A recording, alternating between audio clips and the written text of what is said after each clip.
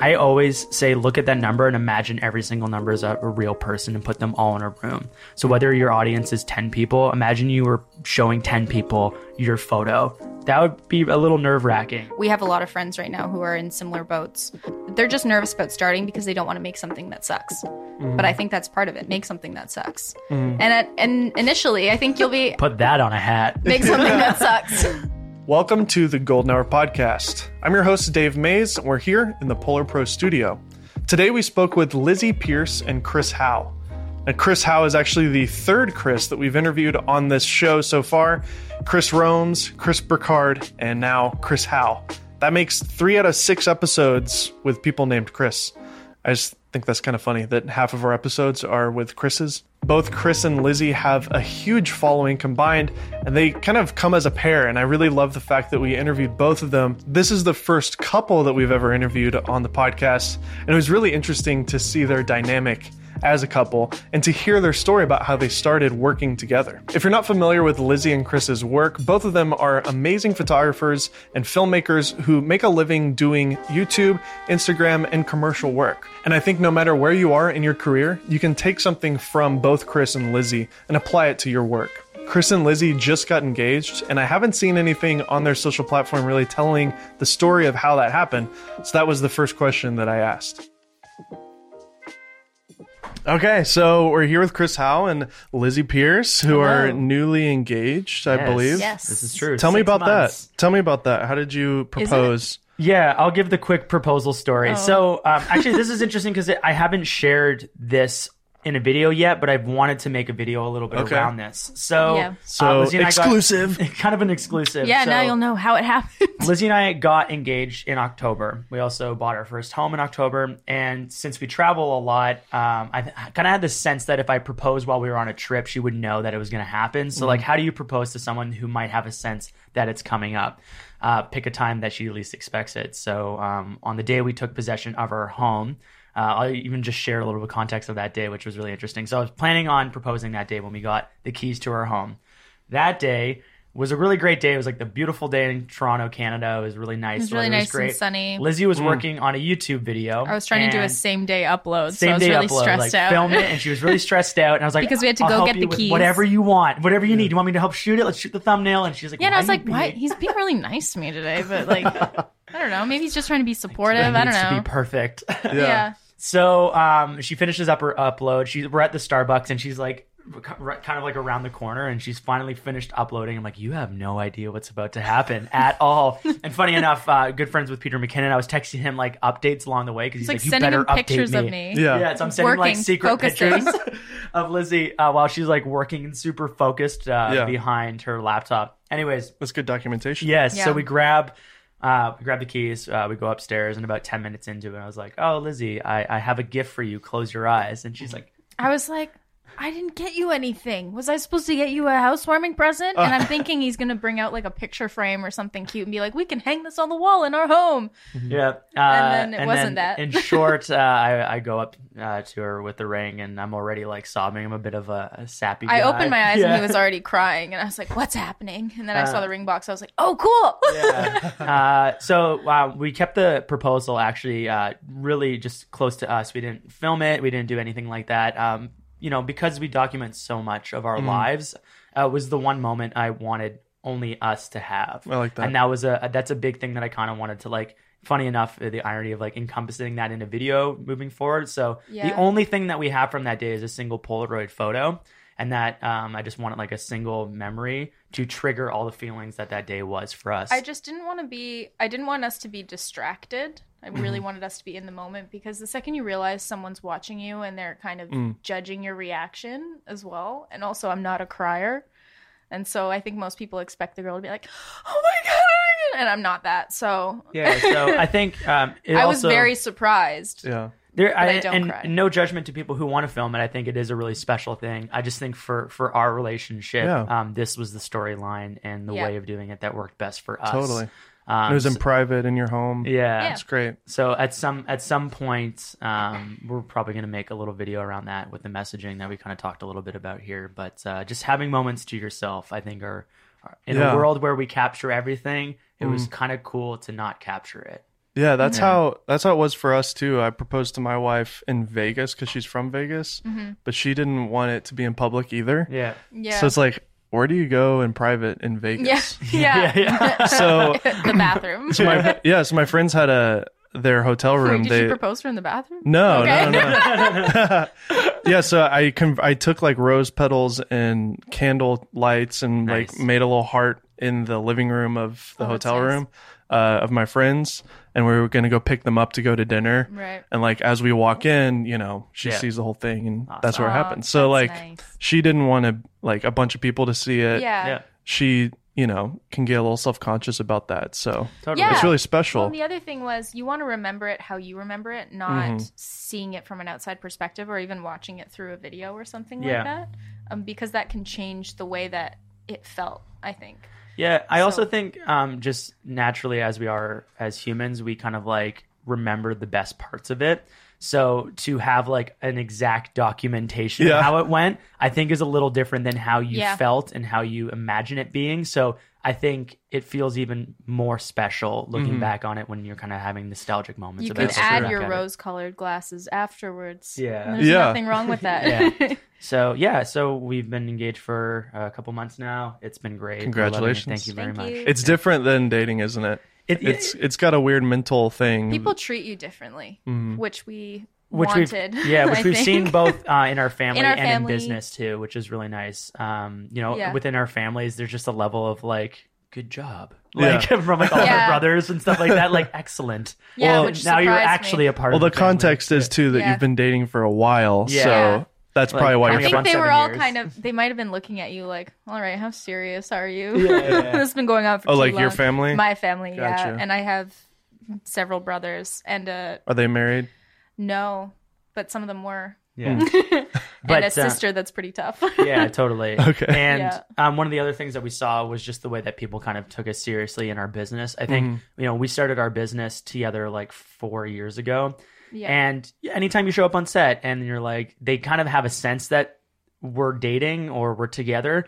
And I think people don't take it as seriously. They're like, oh, that's cute. my You- girlfriend. Yeah, you Yeah. have a Yeah. business together. That's understand that, cute. yeah. Wonder how long this will last. Even though, Yeah. we know that it's serious. We know it's great. I think just on the outside, people don't always treat it that seriously. And we've just experienced with our clients and just in business in general that there's just a level of seriousness and more acceptance and just Yeah. level of So you, respect. so you did it for Security. business reasons. Yeah, purely for business reasons. No, definitely not. But You mentioned that Peter see- McKinnon was a part of you, having the idea of like, okay, maybe it's time to propose. Can you share that? Yeah, I mean, Peter's so. Just to give us He's some more married. context, he's Yes. married. With a Peter's kid. a close friend of mine. He has kids, and we would just talk a lot about it, just as friends, one on one, not as YouTubers and as collaborators. And I just remember one day he was just like, "Dude, just do it. It's not scary. It's amazing. She's an awesome girl. You obviously know this." No, he was saying things to you like, "So why haven't you done it yet?" Yeah, well, yeah. And you didn't have a good answer. Kind of calling you out a little bit. It's like a little bit of like support and calling me out, like Yeah. as As a good friend would do. as like the friendly jabs, but in the same way of being like supportive, right? So, those little moments of having friends who have been through it and are going through it, just help, get you to that next stage and wanting to Always. do it. And we were in a position in our lives, emotionally, financially, and everything like that we could do it. And it was great. We were gonna Nice. start living together, and Yeah. Well, congratulations. I'm Thanks. sure everybody's anxious for awesome wedding pictures and stuff. But Yeah, They'll we'll have to see. wait a little a lot while. of people always ask. I'm like, I think we're gonna hire like 3 wedding photographers so that we have different styles. Nice. Yeah. A film We actually- shooter. Yeah, we actually will probably. Yeah. Because I have someone that I really like, and then you have someone that you really like, so we might have both of them. Yeah. So funny enough, we might actually have 2 or 3 photographers at Yeah. our wedding, and then I also Photographers want. might not like that, but Yeah, sorry guys. But it's kind of cool because, I think people all have their inherent styles, and it's really funny because I would love photos. I kind of position it like this. There's certain photos I would love to like hang up on our wall as like very artistic pieces, but Yeah. they wouldn't quite match our Instagram grids. And then there'd Oh, be like no, a not at all. photographer that I would love to have who just takes really great Instagram photos that suits more of the style of our grid. And then I would also like somebody who just shoots very like lifestyle-y, fun photos that's more for like family and sharing. Yeah. And maybe it's just Here's- shot on here a more, Some right? candids. Yeah, exactly. More Yeah. candids and things that, you know, they don't have to be professional level. They're just memories. Yeah. And so that's kind of like the three categories that we want, which is weird, but they're all meaningful to us. And as people who value photography and videography at such a high level, Yeah. we want those different categories. And it's funny because my mom tried to say to us, she's like, you don't need to worry about the wedding photos. You barely ever take out that album. I was like, do you know me at all? Mom. Do you know what we do? And she was like, oh, right. What did That's they gonna do be a 20 big years portion, ago? but- I know, Yeah. right? Well, I know they did. My parents got married. They have like a couple of pictures, and it's just them standing together by a tree. Yeah. And Yeah. that's it. Like, It's always by That's a tree. pretty much what it is. Yeah. So many trees at weddings. In some really great 80s wedding dress. yeah. Yeah. I've been married for almost 5 years, and we just pulled a bunch of favors because I shot like 300 weddings in the last 6 years. That's kind of how I cut my Crazy, teeth. man. A wedding Nice. shooter. It's the best way to learn. Yeah. Oh It my is. gosh, it's Actually. so is. Did you guys shoot Yeah. weddings? We shot a did. couple. Not anymore. Do you guys I- find it stressful, or did you eventually find it Yeah. easy? Because I eventually I found I it. think you answer, then I'll answer. So I put in Yeah. about well over 10,000 hours into shooting video for weddings, and it Wow. got to a point where it was just like, oh, cool, I'm gonna hang out with my friends, and we're shooting a wedding. Yeah. Right. You know, like yeah, no, Yeah, totally. we There's a level of definitely- comfort once you've done it enough. Yeah. yeah. But did you shoot photos Well, or video? it depends on the wedding and what they wanted us Yeah. to do. Okay, We so kind to of did give a context- combination of both. Yeah, we Well, only ever shot like 4 weddings. Okay. we did not do 10,000 hours worth of weddings. Okay. Yeah, I and started when I was occasionally- 17, so Oh wow. yeah. I mean, Oh, man. I wanted to shoot weddings because I loved all of the bride getting ready with her family, and I loved shooting her getting dressed, and that was really fun for me because it was just so pretty to shoot. Everyone yeah, no, looked you, great. You, like, genuinely love it. I really enjoyed that part. But then we had a few experiences where it was really stressful because, you know, if you don't get it, it's missed, it's gone forever. And then you have Bridezilla coming after you. Yeah. So that was Did you have Bridezilla coming after you? once. Once. What's but her name? Oh, man. I wish I could. time is now. Revenge. But no, we did really like it occasionally. I mean, usually we were doing just video and we would shoot it together. Yep. And I find it's a little less stressful with video because the little bit. photographer tends to lead a lot of the Yeah. day. Yeah, and you have to Yeah. organize people in a certain way so that like it visually looks good. Whereas like as a videographer, you can kind of be a fly on the wall and not Yeah. have to create certain types of shots. Exactly. Yeah. And occasionally we did both. I would do photos and you would do video, and we would hire someone else. Or occasionally we would hire someone else to do the photos, and then you and I would do video. Yeah. It would be like a 3-person Gotcha. team. But what made you guys decide not to do it anymore? I think it was more the type of work we wanted to move into, Mixed budgets. with yeah, and we were also like during the week we had all these corporate videos that we were making, Yeah. and then most of the time weddings are on weekends, as they naturally are, just because of the nature of it. So, we were starting to find that we were working all the time, and we were trying to position ourselves to like, really keep our weekends to ourselves and enjoy those as people and as humans, right? Oh, that's so And it was, important. right? I found it really challenging to educate people on the process of making videos or editing photos who've never had any experience with that before.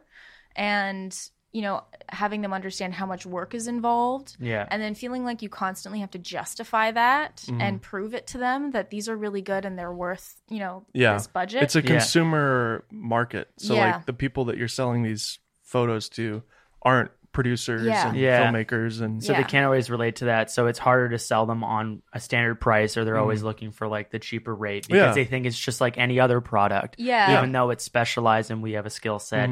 And then there's the other side of it too, where it's a one-time client.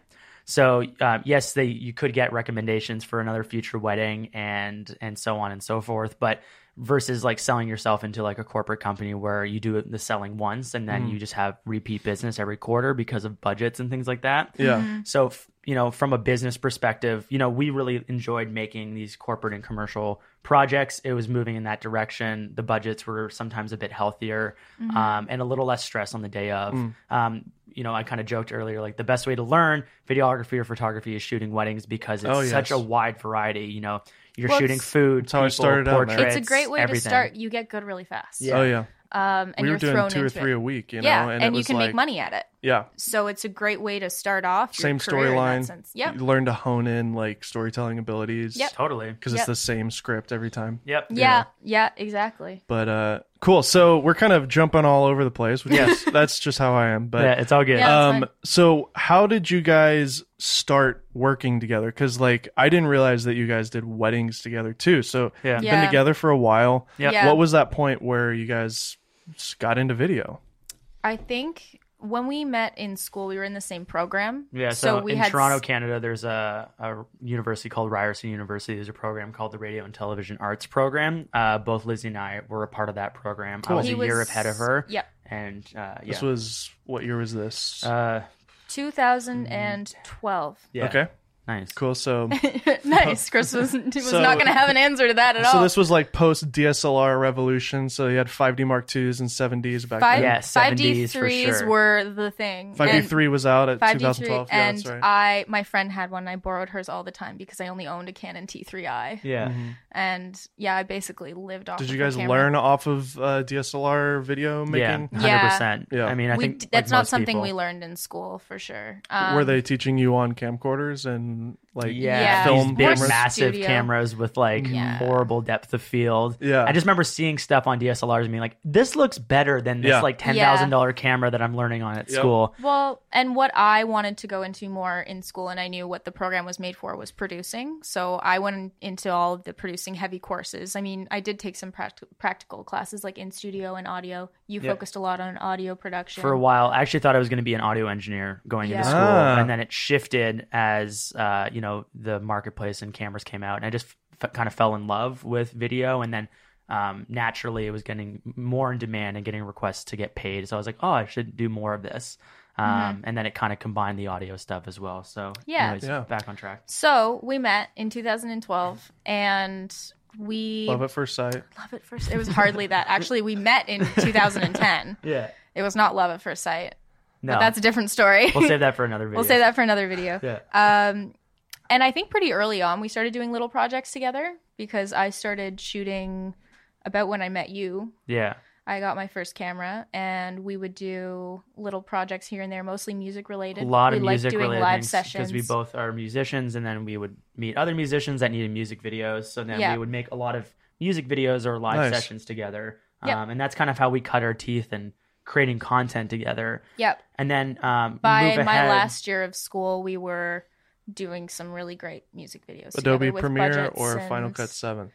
Adobe Premiere. Okay. Yeah. The Final Cut was a very, very short-lived experience for About me. 5 minutes, yeah. 5 minutes, Yeah. and then it's always been Adobe. And then by the time I graduated, I mean, I was freelancing while I was in school, but I graduated and I thought, hey, I need to get a full-time job like everybody else does. Yeah, and I was he was still freelancing. Or I was freelancing, running running his sole proprietor. sole proprietorship, and Doing just a lot of trying to make it corporate. work and doing random corporate or weddings. Just kind of saying yes to everything at that Yeah, point. I can Yeah, relate. so you were. It's funny because you were doing corporate work mainly as well, and Yeah. then I was also doing corporate work. It was the production company that was their focus. So I was working on projects for you guys probably don't know in America, Canadian Tire, Panasonic, Canadian Tire. I've heard of Panasonic. Yeah. Heard of Panasonic once or twice. So yeah, things like that I was working on, and it was great for me because I got to see how a smaller production company ran.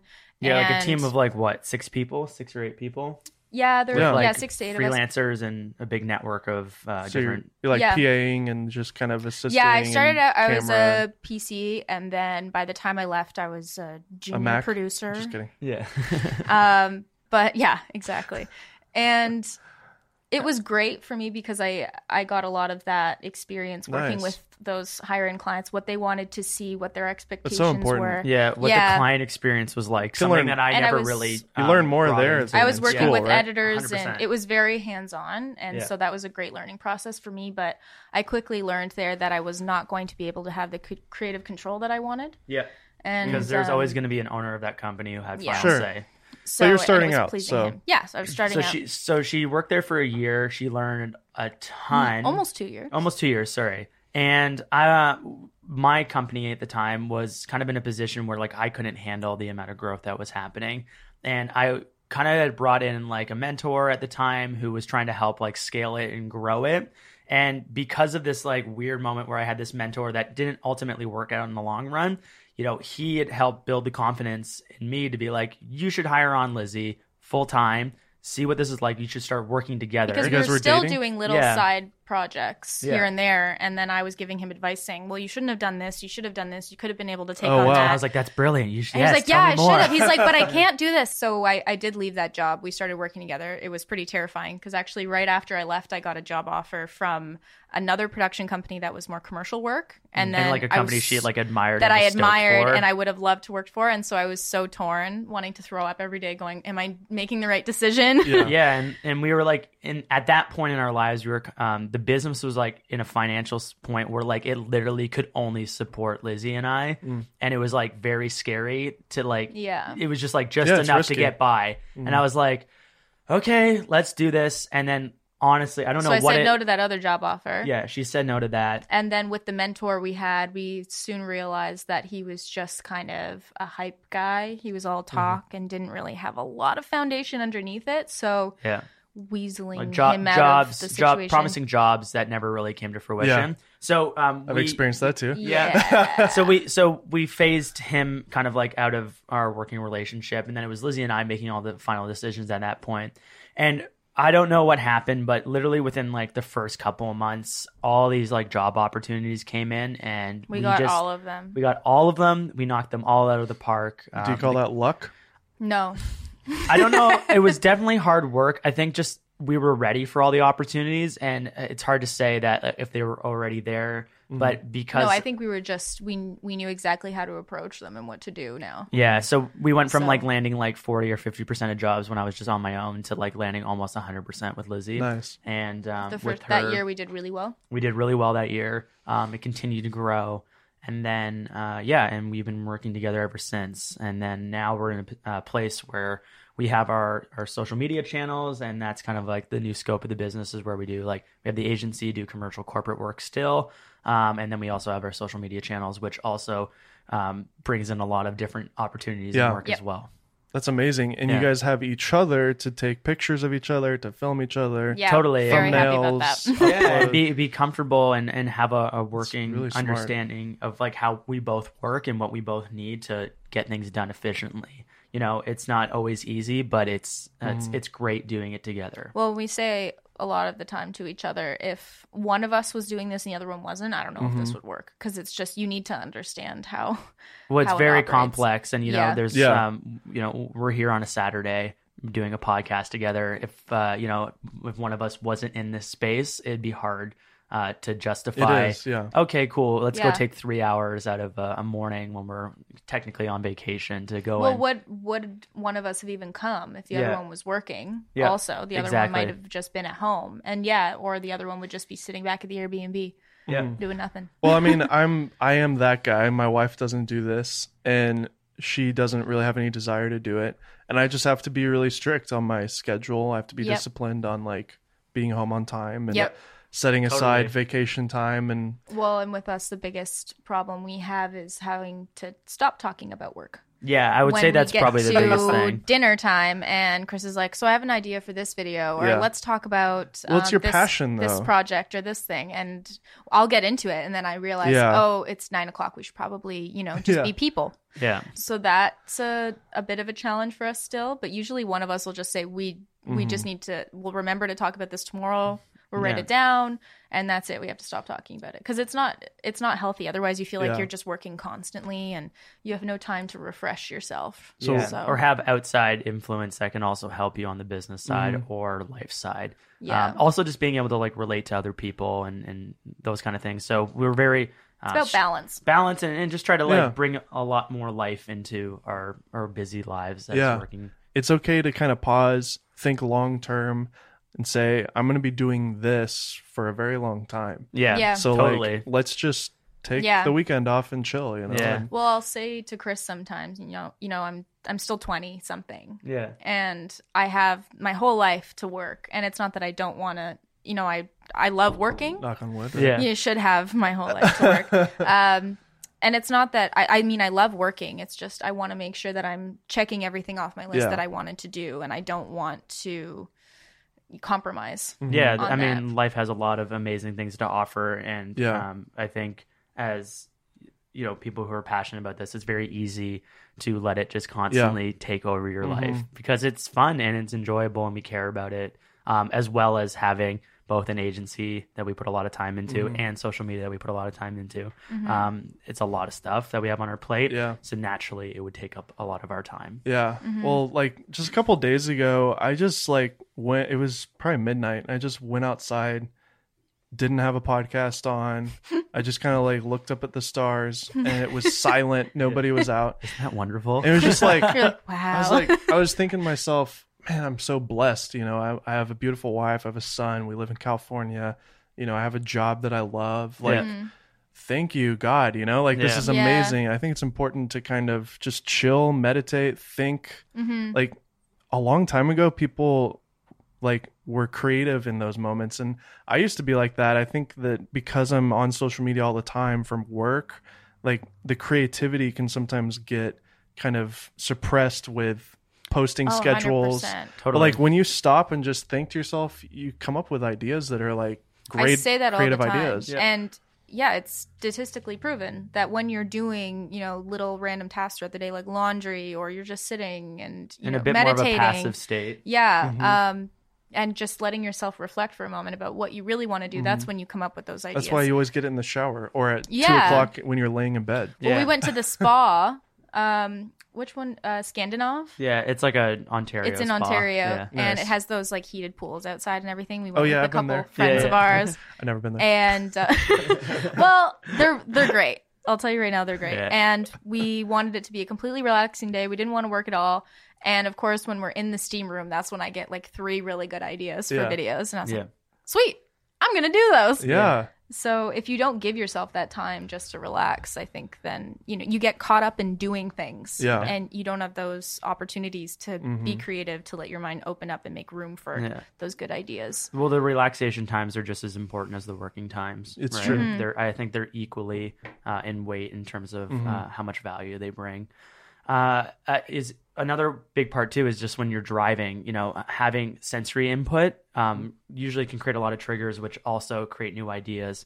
I can't remember which big director it was, but he always said that he left like a voice note in his car so that when he was driving, I think it was Spielberg, and I think he talked about like how he came up with E.T. while he was driving. Wow. Just because it like something got triggered while he was going through it. So even just creating those opportunities, just summing up what we were talking about there, give yourself time to relax or just be in a passive state is really important. I think that's when a lot of people, if you don't leave opportunities to do that, I think that's when you let other influences kind of seep in and you end up not liking what you're doing or not liking the work that you're creating because you're thinking too much about what other people want you to do and less about what you want to do. Exactly. Yeah. Nice. A fun hack. I process things like by speaking. I'm just a talker, and like a fun hack. Oh, nice. A fun hack is if you use the voice memos app on your phone, you can actually hold it up to your face like you're talking on the phone. Yeah. And it will shut off the screen and everything, and it will continue to record. So like I didn't I'll know walk around in circles in my apartment complex like I'm on the phone, but I'm just talking to myself like a script or like a concept. And it's for some reason it like the people don't think I'm weird because it looks like I'm on the phone. Yeah. I'm not just like talking to myself, Yeah. Otherwise it'd be a creep, Yeah. Although I could just go over to Santa Monica and I'd blend right in. Yeah. So I'm gonna break up these next little talking bits into 2 sections. We have Instagram and YouTube. So photo, I guess you could just call it photography. Yep. And video. Yep. Let's start with YouTube because it's really what my passion is. Yeah. I was also a freelance filmmaker, director, DP in Nashville for years. Lots of music videos. Like I said, weddings. I bet in Nashville. Oh my gosh, yeah. Seriously, like some of my best friends are incredible, and a lot of them have done really so much well. talent there. Yeah, I mean it's Hollywood for music, So I would do pro bono videos, for my buddies, and then those videos get hundreds of thousands of views because they're incredible musicians. Yep. I did not ever think about YouTube as like a thing until Casey Neistat started vlogging. That's really when it clicked for me. I was like, he's a quadruple threat. performer, editor, director. I was actually a magician for 6 years. Nice. And I met Pete. Why are all YouTubers YouTubers musicians? Dude, I seriously cannot wait to interview Peter because I met him at Magic Live 6 years ago. That's awesome. So yeah, it's kind of That's ironic, amazing. isn't I it? love that. Why are all our friends I don't know. magicians? I think For me, that's when it clicked like 2-3 years ago, and I just like started doing YouTube. What was that kind of moment for you guys? Like when you were obviously a freelance filmmaker, you might have been wanting to pursue. I wanted to pursue Hollywood style, like go up the system. I was meeting with producers, like trying to climb the ladder, the traditional route. But like just 2-3 years ago, when Casey started doing his stuff, I was like, wait a minute, there's a whole nother opportunity here. Yeah. I can riff on this for a second. You started first, so you have to start. Yeah. So, I mean, I can relate. Casey was a huge inspiration. I remember watching him, Ben Brown, very religiously. Like every morning, it'd be like my inspiration to like start my day. Like I would look forward to 8 a.m. when Casey released a video, watch it in bed, and then just like jump out of bed and be stoked. There's a lesson in consistency, by the way. Oh yeah, 100%. Right. I like needed it at the time because we were doing corporate and commercial. I loved it, but again, I think like for me, I knew that there was some other stuff that I really wanted to be doing. It was specifically Ben Brown's Canada video that I had watched, and I got really inspired by it. It was just like a short film, like 6 minutes long, used this incredible music track and just kind of showcased this like travel experience that he had while he was in like Banff, Canada. And I got like hyped on it. So the next day I bought like a couple of different lenses. My family and Is I. Is it this one, by the way? It might be the Canada Visual Vibes. Mm-hmm. Ben, if you are watching this, huge inspiration, him and Casey. So this was like a couple years ago. This was 2014. 2014. Yep. I wanted to start filming our family trips. So my family and I went on a trip to Arizona. I filmed that video. And it was interesting because at the time, I remember I made that video and I got like 200 views. And I was trying to create all this like viral content as a musician because to give some more context, I was trying to pursue a life as a professional musician. I would make these music videos. I would try to promote them. I made one video where I surfed, played guitar, and sang at the same time. That's awesome. I got featured on like Good Morning America. So like we did like 4 different versions of it. Yeah, so many different things. Summer. So it was interesting because I went from like trying to create this like music and viral content to like, okay, I want to create travel content. And those videos would get like a few 100,000 views. And then I made a video that got like 200 views.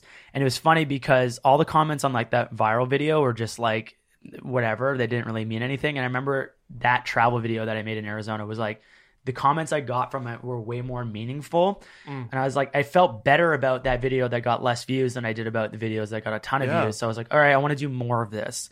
So I filmed my next trip when I went to Ireland. And I remember I emailed the Ireland Tourism Board. I already bought my flight to go there. And I was like, hey, here's this other video that I did for Arizona. I didn't do it for Arizona, but I kind of positioned it being like, look, I made this while I was in Arizona.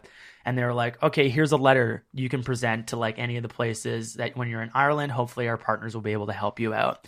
So I got this letter from the Ireland Tourism Board and I went to the Guinness factory and I said, hey, I have this Ireland Tourism Board. No, what can you do for us? And they're like, we'll give you a free tour of the Guinness factory. And I was like, nice. A free tour of the Guinness factory? And it's like $20 to do it or something like that. But I was like, oh, there's value in this. Yeah. So I made that video. That video got 5 times as many views as the first one. Again, just as many meaningful comments. So I was like, what's the next one I should do? And someone said you should just do it of your hometown. So I did it of Toronto. And for whatever reason, I sent that email off to like a different press outlet in Toronto, and it went viral in Toronto and got a few 100,000 views. And I remember thinking at the time, I was like, oh, I really love this. There's value in it. I want to start making more of this. So moving forward, again, I knew people were doing YouTube. I just was like, oh, Facebook video might be the thing. Was this, 2014? It's probably like 2015, 2016 kind of thing. Yeah. Pre-Casey Neistat daily vlogs? Yeah, around that time, a little bit. So I was watching it, but I was like, oh, maybe everybody's already on YouTube. Maybe like it's already saturated. Seriously, I felt that 2 years ago too. Yeah, I was like, it's already saturated. Think you were doing that stuff with the intention of ever like building a following on YouTube. You just wanted to create some content to leverage some travel-based work, which is what our intention was. Totally, and to get more opportunities to travel, and having even a small audience, even on Facebook, helps creating those opportunities to get those more. So anyways, again, moving forward, we ended up getting like our first big trip that was covered by like the Azores Tourism Board. And I remember just at that time being like, I want to do more of this. So then put more focus into trying to create content and viral content on Facebook, kind of created like a bit of a recipe that really worked there. Made a bunch of viral videos, started building an audience, I think of like 15,000 on Facebook. And I thought Facebook video was going to be like the next big thing. So that's why I put a bunch of time into it. Gotcha. And then move ahead just a couple of years. I ended up rekindling my friendship with Peter McKinnon because we used to shoot weddings back in the day and kind of connected over those kind of things.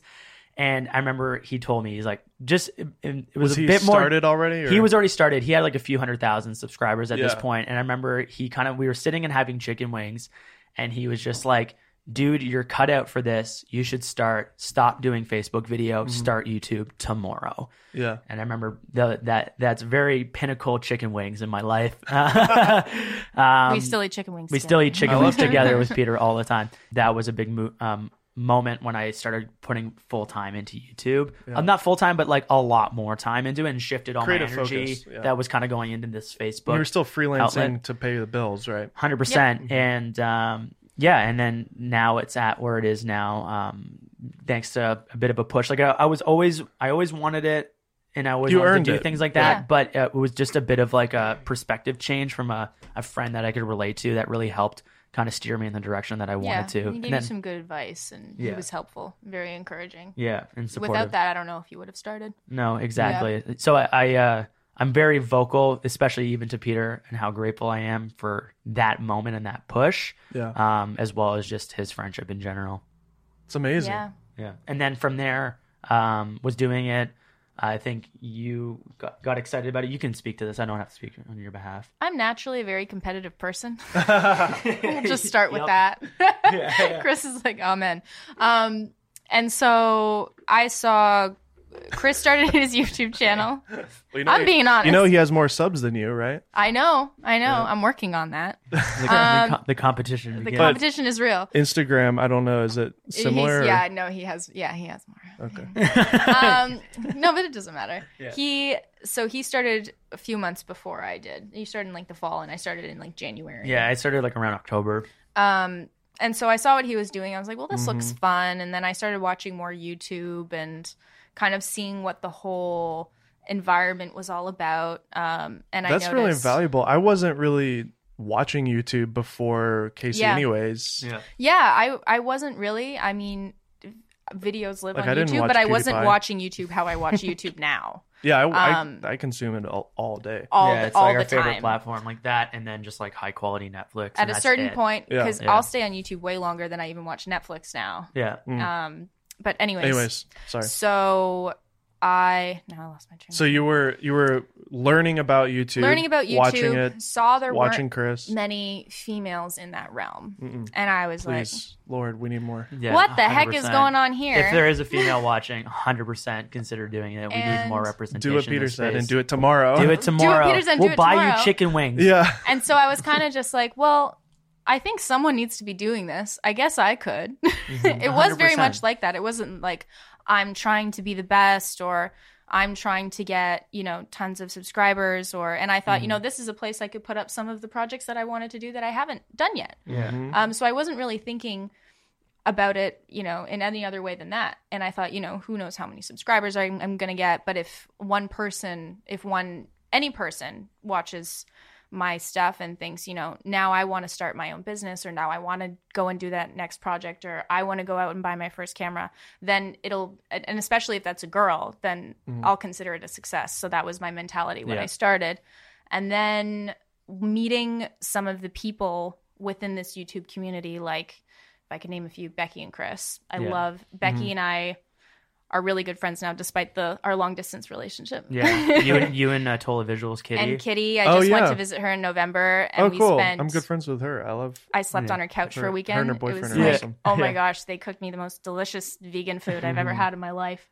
And it was meeting people like that kind of solidified it for me. And everyone's so supportive and encouraging. You get to do videos together and learn from each other. And then I was just kind of like, this is for me. And then connecting with everyone online. And some of the most like, it's YouTube has provided a great outlet for creativity and other financial opportunities. But again, I think one of the best things that's come from it is like the friendships. Yeah. You know, I think I wouldn't have kept doing it if it weren't Well, like for the I can people. relate to you guys on such a level that Yeah. I can't relate to with people that are in my life that I've known for a very long time. yeah. Because there's a lot of struggles with it. Totally, and it's And- hard to communicate those struggles to people because not everyone always understand it. Yeah, and a they're lot like, of times "You do I'm like, what?" yeah, Yeah. But you make money? Yeah. How do you make money with yeah. that? Why are you Oh my stressed out gosh, about a that schedule? question. yeah, oh yeah, Yeah.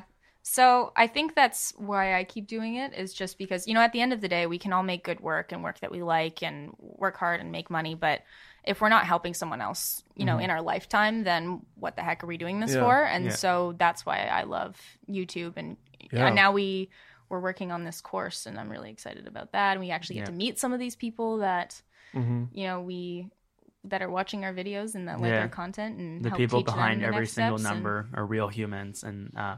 you know, it's Yeah. not always easy to remember that, but it's crazy that we can create content and have YouTube as a vehicle to distribute it, and that it actually lands and makes an impact. Like the fact that I can go through my Instagram DMs and see that people's lives are changing. Like one guy messaged me that after a couple of the videos, like he's actually been able to make a living off of photography because Wow. of a lot of the insight that Yeah. Lizzie and I And by no means are we, you know, doing, and it's the same with you, are we doing this because we think we're the best at, you know, video photography? And I don't think I am. No. But it just takes anyone to step up and say, you know, here's some of the information I know that you can take and grow your business. Yeah. Or, So YouTube happened for both of you guys around the same time then? Or were you a little I was like after? Or? Probably like 5 or 6 months after. yeah. Cool.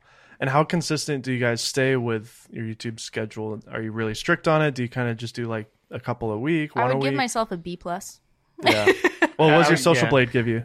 I think Where- I think I'm a B. B. Yeah, Yeah. like a B minus. Yeah. Been like B a B minus minus. for a while. I'm Yeah. a B minus.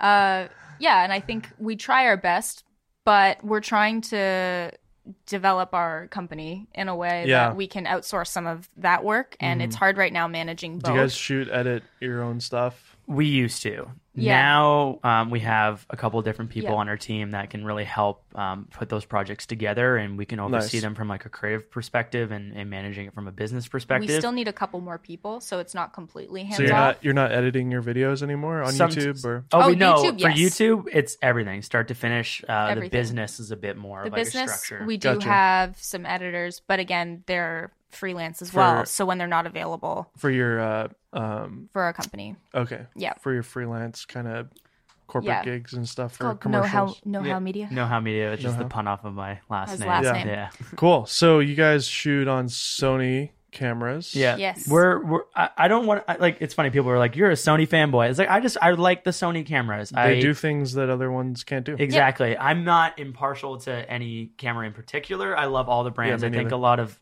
companies are doing great things right now. I just happen to have a friend who has given me the chance to like play with certain Sony cameras a lot.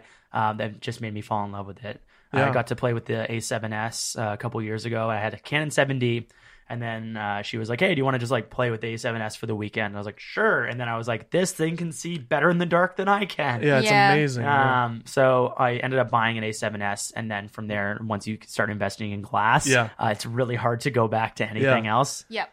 Yeah, I was a Canon user. I had a 5D3. Yeah. The good old days. And I loved it, and I do still miss my Canon. But when I started YouTube and I was shooting more video myself, then I naturally had to make the switch. And in a perfect world, I would have both. Yeah. Sure. Yeah. Yeah. yeah. You would love like Canon for your photos, Yep. and then Sony for your video. Basically what Becky and Chris do. Yeah, I would Yeah. love exactly. that. Yeah. Yeah, there's just something about the colors and Yeah, it just mojo. looks good. Yeah. Yeah. Yep. But has a look. the Sony, the video specs are just great. It's Yeah. like a freaking technology marvel. The No, things it's that they're able to amazing. Yeah. cram in there. Like I shoot with the A9, and like I actually like absolutely love that camera, and even on the video. It's so side, bizarre. too. You're the only person I've ever met that shoots on the A9 for Yeah. video. It's literally the only reason is because I got like the craziest discount on the camera. Like I literally got almost more than half off of it, and it was brand new. Yeah. So I bought it because of that, and then I was like, I actually really love this camera. It's Oh, yeah. basically a 1DX, Yeah. right? with even more features packed into it. So I was like, I'm just going to continue doing this because I was shooting with an A7S II, and the autofocus on that was just like a potato. Like it was just horrible. Yeah. So like I would be like, what's up, guys? And then like 30 seconds into vlogging, it would finally find my face. Yeah. So I was like, I can't do this anymore. Yeah, it's like contrast to text. Yeah. So. So I bought it literally because of the autofocus, and then I kind of fell in love with the camera. And then I'm still finding out things about it that it can do that I'm like, whoa. Well, the A9, not the A7 III or the A7R III, is getting the new firmware that gives you the autofocusing tracking from the A6400, which I don't know if you've played with that camera yet. No. But it's better than dual pixel autofocus. Like Sony has finally surpassed the speed and reliability of it. We did some testing with Canon versus the A6400. Yeah. And it's literally like That's insane. amazing. Yeah, man. So no one can, say bad things about Sony anymore for their focusing. Yeah, totally. Right? That was kind of a thing of like for a while. Yeah. And not anymore. And if they start adding flip screens, then it'll be literally nothing else. Yeah, no kidding. Yeah. I do think the IBIS could get better. I think that other cameras like the Nikon, we have a Z6. We shoot on the Z6 right now. Yeah. The stabilization's really good. Yeah. Well, it's about to do 4K ProRes RAW out. So like, uh-oh. Yeah. So yeah, awesome. Sony's got to do 10-bit. They have to. Yeah. So, but whatever. Yeah. I could talk about gear like all day Same. long. So, because I find myself like, I love story and all that, and that's really important. But my story is gear. Yeah. So like, build a story around gear. Yeah. Just like the show Interesting. Top Gear. Yeah. Like Yep. the topic was cars. Yeah. But it was entertaining. Yeah. Right. So we can do that on YouTube. Infotainment. Infotainment, exactly. It's still entertainment first, but then, Yeah. gear and stuff.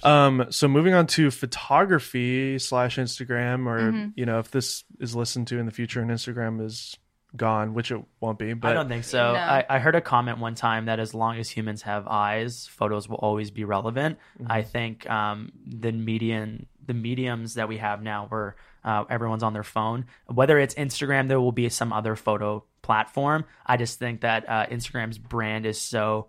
it's Facebook, so it's Facebook. Yeah. It's not going anywhere. It's not going anywhere. It's Yeah. too big of a media company with too many smart people behind it and too many strategic meetings and money and everything for that to go anywhere anytime soon. So I still, if anyone is out there looking to want to do Instagram or YouTube, those are such big media beasts that there's still room for you. Yeah, totally. Right. So you guys are both on Instagram. You're very active. Yeah. I would consider you guys Instagrammers or whatever you want to call it. Man. And just tell me about that process. Like, when did you guys start taking it seriously? What is some of the strategies that you have there?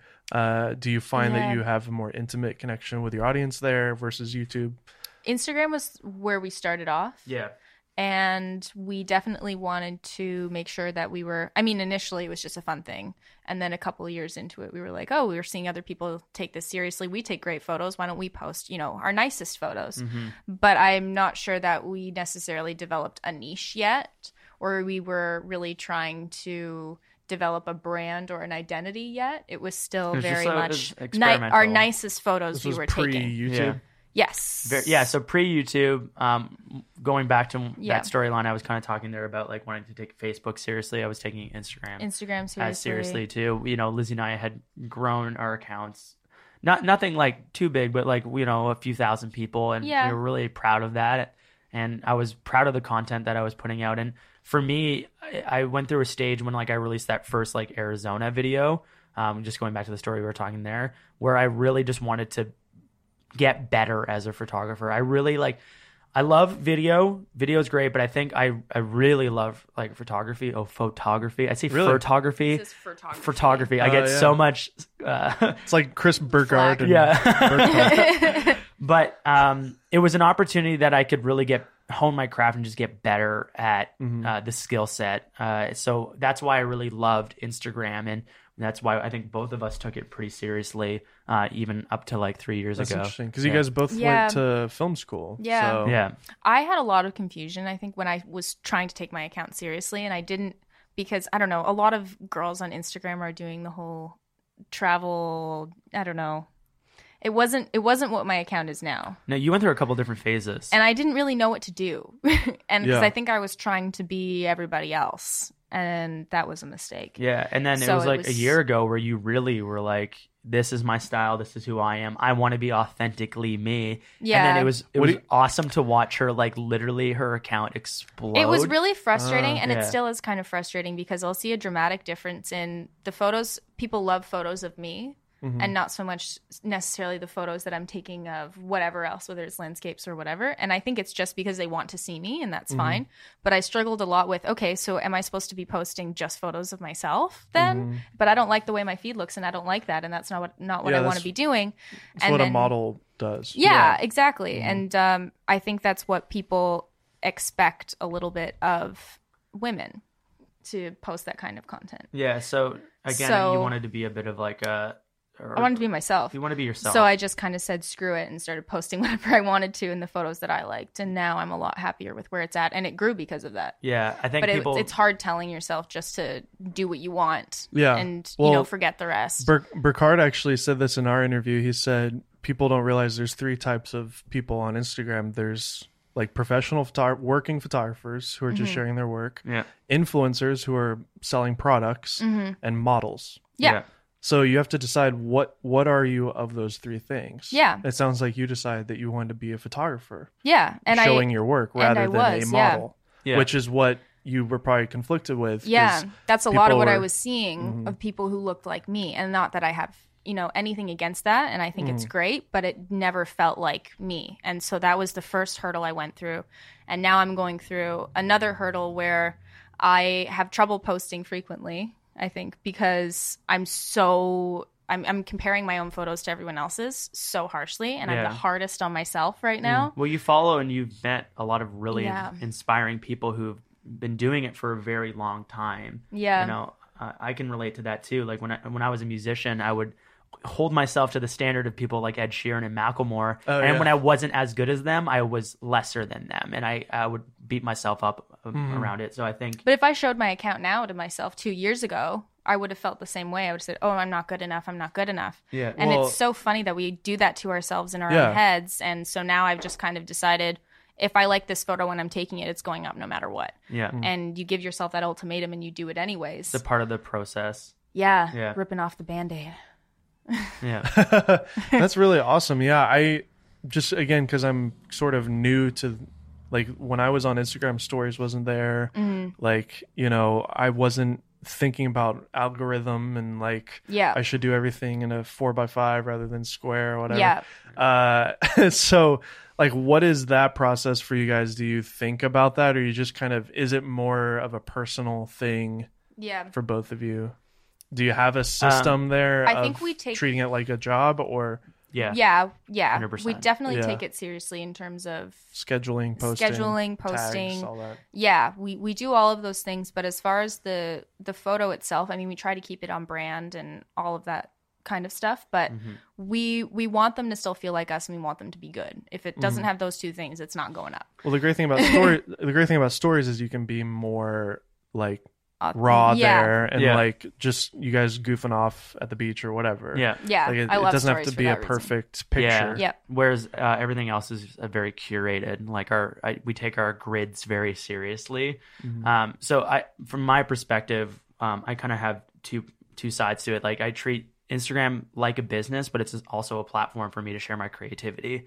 So my photos, I don't take them because I think they'll do well on Instagram. I take them because I love those photos. There's probably Yeah. a bit of influence because I think they'll. It's hard not to let that influence seep in, even Well, I think- underneath it all. Is it just at Chris Howell, by the way? Yeah, I think the one influence that's Chris Howell. very evident that I'm actually trying to be more conscious of is that I actually almost only shoot vertical photos now when I'm like on trips. And We forget to shoot horizontal, Yeah. and it often does look better horizontal. It's just that's not what Instagram prefers. It's Yeah. not how we view that content. So we would never post really a horizontal photo. on Instagram. Unless you do like a swipe through now. But we're trying to be more conscious of it. I think, both Lizzie and I take a perspective of keeping business in mind, but also really like highlighting the things that we love as being a photographer.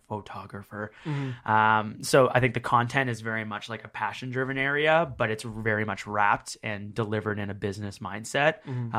If you want things to be successful and be seen by a lot of people, I think it's important to keep certain strategies in mind. So that comes down to finding the right hashtags, tagging the right feature accounts, posting at the right times. If you're not having doing a caption that people will want to engage with, because that is the most important thing. You can still authentically be you. You just have to be strategic, rather than just being like, here's my photo emojis. You're still going, here's what I want to say. It's just wrapped up in a way that people will want to engage with it. It's like packaging. Like, I think we can, so here, I'll tie this into Polar Pro. One of the things that I really admire, I think you guys have a fantastic product, but you guys do the best job at packaging out of anybody in the world.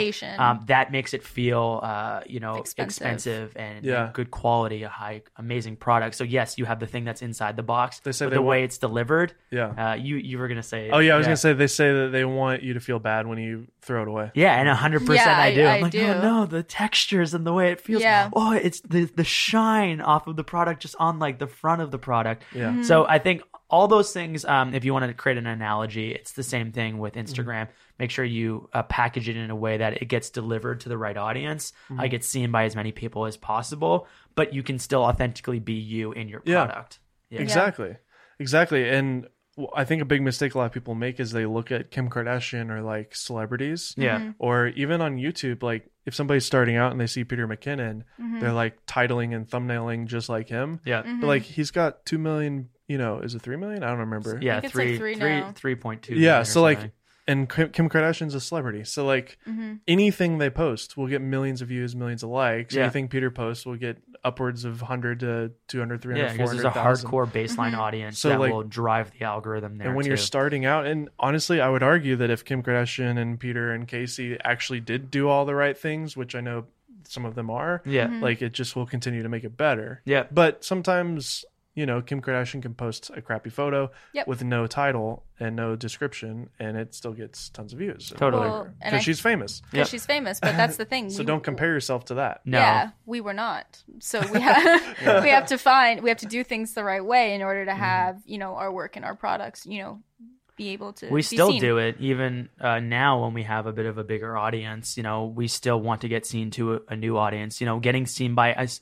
One new person could mean that you have a fan for life. That one person could end up, liking every single photo. They take in all your content, whatever it ends up being. You build a relationship with them through the internet. I think the thing that you forget at the end of the day is that one new follower can mean a big difference in your life, right? So like, when some people might hear what you're saying and get the wrong idea of why you're doing Instagram, like, he just wants a bunch of likes. And I know that's not true. So tell me, what is the actual like thesis and like purpose for what both of you guys are actually doing? What is the reason for all this? Do you want to start, or I can kind of like... You can start. I mean, for me, one of the big things that we've been trying to brand is I love having the connection and having the chance to like actually talk with these people that I can't actually go to that location directly. So having the chance to chat with somebody in another country, or being able to know that that photo can inspire them to start. When I would watch Casey's content, it inspired me to want to go out and do things. So I think I want to also be a vehicle to promote what I really love, tell the stories that I really care about, and promote the whatever products or brands that we really want to work with. Ultimately, so that the end goal is that any creative that is watching this is either inspired or motivated to either pick up a camera, start a business, make money with whatever they love doing in life. That is fundamental in all things that we're trying to do. Yes. Yeah, I think we're both on the same page there. It's just we're being the vehicle, and the people saying, hey, look, you can look at what we're doing and see that as an example and go ahead and do it yourself. And no pressure, but I think you have a big responsibility as a female creator too. Can you speak on that? Yeah, I said in my I think it's actually my trailer on YouTube. It's so good. Please go and watch it. It like literally made me cry the first time I watched it. But like in a cool, like inspiring way. But you didn't cry when you cried when you proposed to. 100%. You did. Yeah. I did not cry. No. You're crying. I don't cry. I just want people to think, I can do it because she is doing it. And it kind of goes both ways, where we wouldn't be able to live the lifestyle that we are now without social media. So we want to share that at the same time that we've been able to build our own business, build our careers, through that. That it is possible. It is possible. And it just, takes some of the things that we mentioned in our videos to do that. So. Yeah. What do you have to say to women like you who are interested in a male dominant field? Like, what are some encouraging things and inspiring things you could tell them right now if they're listening? Do it anyways. What do you mean by that? Elaborate. Do you think culture tells you not to do it? Is that why you say that? I think culture does tell you not to do it. I think that it's not a first option that you're presented. I think that there's a lot of subtleties that you're faced growing up, even as a young girl, of people telling you need to fit in this box, you need to be nice, you need to do these kinds of things. Maybe this is something for you, maybe that's not something for you. And it's even how conversation is directed towards like Chris versus me. If we were dating, people ask him, how's business, Chris? Yeah. We work together. Yeah. So it's very subtle, but it's there. And it's noticed. And I think you need to acknowledge those things and be ready to answer that question, even though it wasn't directed to you. So yeah, so it's I'll throw a lot back at Lizzie if people ask me certain questions and being like, "How's business?" I was like, "Yeah, Lizzie, do you want to answer that?" And like he notices it now too, and because you're actually involved in the it's actual half and half. scheduling, production. Yeah, so and it's half and half. Yeah, those things are going to happen. It's just that you have to not let them matter. Yeah, and prove them otherwise. Yeah, and that's build like a I new said, standard, right? I'm competitive, and sometimes I'll use like those little opportunities as motivation. To kind of say, well, then I have to prove them wrong, or then I have to do more. And you have an opportunity to educate people who might be, innocently ignorant about well, my whole life in this circumstance, usually the man is the one who owns the business, so I'm just used to that. And that is we need to educate how it people is. To not be biased and not to be judgmental. And it's hard because we're in this time that things are shifting that way. And I also don't think there's any problem. Like, the whole beauty industry on YouTube is huge, and there's no problem with that. I think it's amazing. I probably could have done that and maybe been really successful at that too, maybe more than I am in this field, but this is what I love to do, and I just want to show other girls that it's an option. That's really what it is at the end of the day. It's not saying don't do anything feminine, do this instead because people have told you to do that and now you shouldn't, you need to do this. It's just this is an opportunity that maybe you didn't know was available to you, and you can still do it.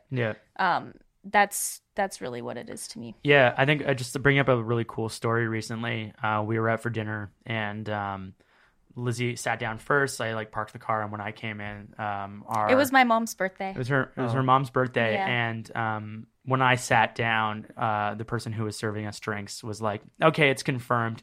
And she's like, "You're Chris, you're Lizzie," and she's like, and she pointed directly at Lizzie and said, "You're teaching me photography online." Oh wow! And she literally made a point to be like, "No offense to you, Chris. I love what you do, but I just girl to girl, I identify with what Lizzie's doing, awesome. and I admire it." And I thought that was a really cool pinnacle moment that we had experienced. And you have 15% more females on your channel than I have, so that's great. 15%. 15%. It is sad that it's such a huge male dominant field, isn't it? I mean, you said you still have 80% of your audience is male. And I don't know why that is. Well, YouTube in general, I've heard is a male website. Just not in a lot general. of my girlfriends watch YouTube, and there's nothing wrong with that. Again, it's just being an example of this is an opportunity for other people. That's an amazing story, though. I'm sure that made you feel great. It was. It was cool. And it was fun because my mom was there, and I was like, see, I'm doing something. Yeah. I told you it's working. Your mom was stoked on that. Yeah. I was stoked on that moment. Yeah. I see that you really respect her and you really support her. 100%, man. She's my awesome. best friend. We're a team. I love it. You gonna cry? Probably. Trying to make you want me to? Don't cry. I'm super like excited that I got to meet you guys because it's Likewise. been so Yeah. fun to like hear your journey. And when I look at your work and I look at the things you're doing, there's so many milestones that you've achieved as far as view count, subscribers, things like that. Yeah. But then you've also experienced some really cool things in your life too. I mean, this whole journey on YouTube, I'm sure, has just been a wild wind like experience. Yeah, it's interesting because at the beginning when I first started, you know, every YouTuber, or at least in my experience, my personal experience, I really was excited about hitting 100,000 on YouTube. It's a crazy milestone. I'm still You excited work- about hitting 100,000. She's so close. At this, You'll do please it. go sub Lizzie at this point. But that was such a journey, and at the beginning Harmless it was plug. like it was just it's like the what do they call it? Like the beginning, the chase, the excitement of getting to that point. It was a lot of work. I loved it. It was a grind. We were still running our business at the time, and when I hit it, it was this moment. Like I joke, I'm a crier, but like I got emotional around it. You know, it's such a big milestone to hit that number. And now I've fallen more in love with the process. Numbers are cool. I can acknowledge like, cool, I hit 200,000. That's sweet. Let's do something, do a giveaway. Let's do X, Y, and Z, whatever it is. But that first 100,000 was like a big moment. The excitement around it was Yeah. awesome. Can I say something about hitting 100,000? Sure. From what I've noticed as well, it can be, if you don't have friends who are in the YouTube space, hitting 100,000 is hard to just digest yourself. I think if you were sitting at home and just watched the numbers turn over to 100,000, you'd be like, I should be happy, but no one's, acknowledging this with me. A lonely thing what we do, honestly. Yeah, unless you rather have than if it friends was around. your birthday or if you got married or all these other, you got a promotion at your Relatable, job, yeah, relatable milestones. experiences. And so we make an effort for everyone that we're close with in this space to acknowledge that for them. So with Chris, we had a 100K surprise party. Yeah. Which There's is a video I remember you can that. look online. Both Yeah. on Lizzie's channel and Peter's channel. I remember and- seeing pictures of that. Yeah, it was actually a really fun party. It was really hard keeping the secret from Yeah, him. I had no idea. And so like Yeah. that moment with all my friends and seeing how much my life had kind of gone in a new direction was a really cool moment to take in. And with Becky and Chris recently, Yeah. we called Becky because we happened to see when she was so close to rolling up to 100K. So we called her, and you can actually go watch a video on her channel, and you'll see the breakdown of what happened cool. because there's a recording of it. Because Yeah. I was screen recording. I didn't remember that I was recording audio. So you hear us like scream on the phone with her and everything. And then a week or two later, or was it that weekend? Yeah, we We and went to visited. Buffalo and we surprised her, and we were like, "We're gonna have an adventure today." special. So Yeah, having those in-person moments Yeah. around those That's what's cool about milestones are YouTube. really As yeah. a freelancer, you could have been landing like super expensive gigs and like nobody would throw you a Yeah. party for it. No. but that's it. That number doesn't matter unless you have other people who are there with you and Exactly. understand and what understand it means. it, empathize with it. Yeah. So, that was really cool. So, yes, the 100,000 milestone was awesome. I really loved it. But there's other things that we value just as much too. There's a lot of really cool life milestones that happen within that space as well. So I was joking with one of the other producers here at Polar Pro about this experience that I had where after one of the viral videos that I made when I like surfed and played guitar at the same time, I had an inquiry from one of Japan's biggest news outlets, and they wanted to fly a crew over and make a whole episode about this thing where I surf and play guitar at the same time. And to get into the short version of the story, basically on the phone, they were like, we want to teach the host how to surf and play guitar at the same time, which I was like, it's not going to happen. I've been doing this doesn't for normally 9 happen your years, first both time. these things. Yeah. I literally remember being like, there's absolutely no way she's going to do it. I'm not trying to be mean. It's just very difficult.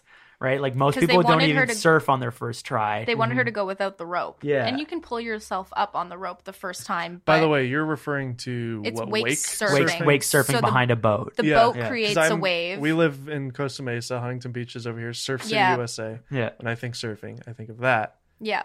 You Yeah. guys are pulled behind a boat. We have Canada's version of surfing So- when you're like It's almost Boat- like redneck yeah, surfing. But you yeah. can go Make without your the own rope. waves. The boat makes a big enough wave Yeah. that you can just surf that wave, which is pretty cool. And it's But it, continuous too, It's right? continuous. but it takes a while to get the balance right, so you can keep Yeah. going along with the boat without a rope. Yeah. And it took me like, I don't know, 2 or 3 times to do that Yeah, before you were like able to like ride longer than without- 10 seconds without the rope. Yeah. without the rope. So, anyways, the host actually came. Like So- it so- actually happened. Yeah, so then they were like on the phone call. They're like, but the host has balanced on 2 balls at the same time. And I was like, not the same thing You're like, at all. impressive, but sure. no. So anyways, they flew this crew from Japan out. We went out in the middle of October in Canada, which is absolutely Chilly. freezing. Like most boats are out of the water by this point, and our boat's there so we can surf with this crew from Japan, which is just the most random situation. Long story short, we filmed some of the segments. They're super awkward and weird. Because the language barrier? Language barrier, and there's a translator, and like only one person spoke Japanese and English, so there's like trying to communicate all this. It was really weird. So anyways, we get to the point where I have to teach her how to surf. I'm trying so hard. I'm going through everything that I know when I teach people how to surf, because I was an instructor for a while as well, and she just can't do it for the life of her. And it's fair. It's very difficult. So I'm in the water at one point. She's in the water too. We're in wetsuits. She's freezing because it's so cold. And I looked to one of the translators. I was like, I can surf with her. I'll put her in my arms and we'll surf at the same time. And hopefully you can get what you want. So then one of the producers screams out. We get up. She's in my arms. We're surfing together. And one of the producers with the camera like looks around the camera and screams something in Japanese. And then she goes and nods. And then she starts screaming a death metal song at the top of her lungs. So now I have this Japanese woman screaming a death metal song while we're surfing together. And then it just felt like a moment out of a movie where like everything just slowed down. It was like, vroom. And I became so self-aware of all the things I needed to have to come together for this moment to actually occur. There's a guy on a jet ski filming at the same time. There's like a whole crew of Japanese people in the boat. My dad's driving the boat. This woman's in my arms, and I'm just like, what is this moment? What is happening right now? So I look back on those experiences with just as much excitement as around hitting 100K, because those life moments are very unique, and it's by being a creative and by putting things out in the world that these things happen. And I value that story as a funny story as much as I value hitting 100,000 as an emotional story. Life throws the weirdest things at you, but I'm very grateful for being a creative and putting things out in the world, because it wouldn't happen otherwise. Is that video online? I've tried to find it, and I can't find it for the life of me. We've had friends try to find it. Yeah. Hasn't happened yet. Apparently, we should post on Reddit, and the people of Reddit will help us find we've it. heard. A friend of ours spent like 6 hours trying to find it, and I just can't find it. I emailed the producer and never emailed me back. So, wow. Anyways, life. Yep. Incredible. Yep. That'll be a good story to keep. There is one photo that exists. Yeah, there's a single photo of me and her smiling. Apparently, she's the biggest comedian in Japan, and she was offended that I didn't know her. Really big eyebrows. Oh, okay. She's the largest. Were they drawn on? They were drawn on, massive eyebrows, eyebrows, and she was wearing a little schoolgirl's outfit. And I remember being I was like, what is happening? There's more to that story we'll share for another time, but yeah, life is interesting. Well, since we have 2 guests, I'll ask you both, and I'd like an answer from both of you. Mm-hmm. This is a question that I ask at the end of every episode. Yep. If you could collaborate or work with any person, dead or alive, who would it be? Somebody that inspires you, somebody that you haven't met yet that you would love to meet, or like I said, somebody that's not even here anymore? I mean, just off the top of my head, just because I think they're amazing. I really respect and admire Donald Glover, just as somebody who is like a triple threat, both in music, video, comedy. He's amazing. I don't know if we would hit it off from a personality standpoint. I think he's an incredible creative artist, everything. I think spending a day with him to collaborate or make something would be epic, whatever that is. And then growing up as a aspiring filmmaker, who really inspired you heavily? From a filmmaking perspective, I mean, Lizzie and I really love films. I think Steven Spielberg is amazing. As much as he is commercial, I'm not one of these people that's like, I want to find somebody super artsy, and that I like commercial work like that a lot. I think Steven's amazing, right? I think he's an amazing visionary. He's super inspiring. I don't know if it was the most obvious inspiration, but if we're just speaking to something right now, Steven's dope. Yeah. Yeah. Can I make a hat out of that? Yeah. Spielberg's dope. Yeah. I'm a very realistic person, so I don't normally think about my opportunities to collaborate with people who I wouldn't normally meet. That's why I asked the question. I know. I mean, I've always loved Adele as a musician. Yeah. If I could just got to hang out with her for an afternoon, that would be ideal because I think she's hilarious and her voice is like 1,000 angels, and I love singing. So like, Lizzie's an amazing singer. Really? I wouldn't be able to compete with her, but if I got to sing anything with her, I would. That might make me cry. Okay. Noted. Okay. Looks you're like, I'm not jealous. gonna have As to far hire as- Adele for your wedding. Someone I wanted to ask to collaborate with me in a video, which I probably will at some point, is actually Sarah Dietschy. Yeah. Yeah, which I probably will the next time we're I in New guarantee York. you she would love that. I'm hoping she will say yes when I ask her. Hopefully it's still Sarah, a if you're surprise. listening. Sarah, if you're listening. Shoot me a text. I'll like put you in a text with Lizzie. I have her phone Yes. number. What are you you- talking about? Oh, okay. Apparently she has her phone number too. Yeah. Sorry. Yeah, but I'm a very realistic person. So. What do you like about Sarah and what she's doing? Everything. I like Sarah's personality. I think Yeah, that's a big 100%. one. It wouldn't no offense, but it wouldn't matter even what she's doing if I didn't like her as a human. And the time that we've spent with her, I think she's really cool. Yeah, she's super genuine, really fun. She knows her stuff. Yeah. I think all of the different projects that she's done over the last couple years they're all so different and unique, and her editing style with her own stuff I think is really unique. Yeah. Yeah, and I admire that for sure. Let's make it happen. Yeah, we recently hung out with her and like it was just so natural to just talk to Yeah, her like she's a normal very chill. person Yeah. and chill and like Yeah. she's just spouting all sorts of wisdom. Mm-hmm. It's incredible. Yep. So Yeah. yeah, love Sarah Dietschy. You Love need to that do question. Yeah. Well, when we're in New York, I'll ask her. Cool. All right. Any last words of inspiration for somebody who wants to become a person like you, a YouTuber, Instagrammer, photographer, filmmaker, that kind of thing? You know, I hate, for lack of a better term, Instagrammer, but you know what I mean. I think it's important to remember that if you're about to start, your first few things that you post or make aren't going to be the best. And that's okay. You still need to put them up anyways. And it's a learning process. And just know that, because we have a lot of friends right now who are in similar boats, and they're just nervous about starting because they don't want to make something that sucks. But I think that's part of it. Make something that sucks. And initially, I think you'll be Put that on a hat. make something that sucks. And I look back at my first couple of YouTube videos, and they're not my favorite, but it doesn't matter. I did it anyways, and it's what comes after that really matters. I think my last, I guess, comment on that would be, there's a lot of people who are always trying to chase like a bigger number in terms of however their creative work is being seen or what their audience is. I always say, look at that number and imagine every single number is a real person and put them all in a room. So whether your audience is 10 people, imagine you were showing 10 people your photo. That would be a little nerve-wracking. Imagine now make it 100 people, make it 1,000 people. People think those numbers are small. They're not. Look up on Google, 1,000 people in a room. That's a lot of people. It's a lot of people. So remember that each one of those numbers is a real person. And if you can empathize that, if Instagram wasn't there and you were doing it in real life, it would probably be the scariest thing ever and be a pretty amazing experience. I remember playing to audiences of 30 people and it being very special experiences as a musician. And, it's actually scary now thinking that hundreds of thousands of people might see our photos. And it's a weird way to relate to it. To come back to that, look that number up and you'll be amazed on how it makes you feel when you present that creative work. That's a wonderful perspective. And I've always thought that too, because I came from a performing background. And I'm really glad you said that, because I think a lot of people don't have that perspective. That is amazing. Well, Chris and Lizzie, it was awesome hanging out with you guys. Thanks for having us. This was awesome. Yeah. It was a really fun podcast. Yeah. We've been here for a while. Yeah. I know. So much great wisdom. Amazing people. Thank you. We'll see you at your wedding. Thanks. Yeah. We're going to hire you to shoot it. Yeah, probably. Please no. I'll do it. Sweet. Thanks for having us.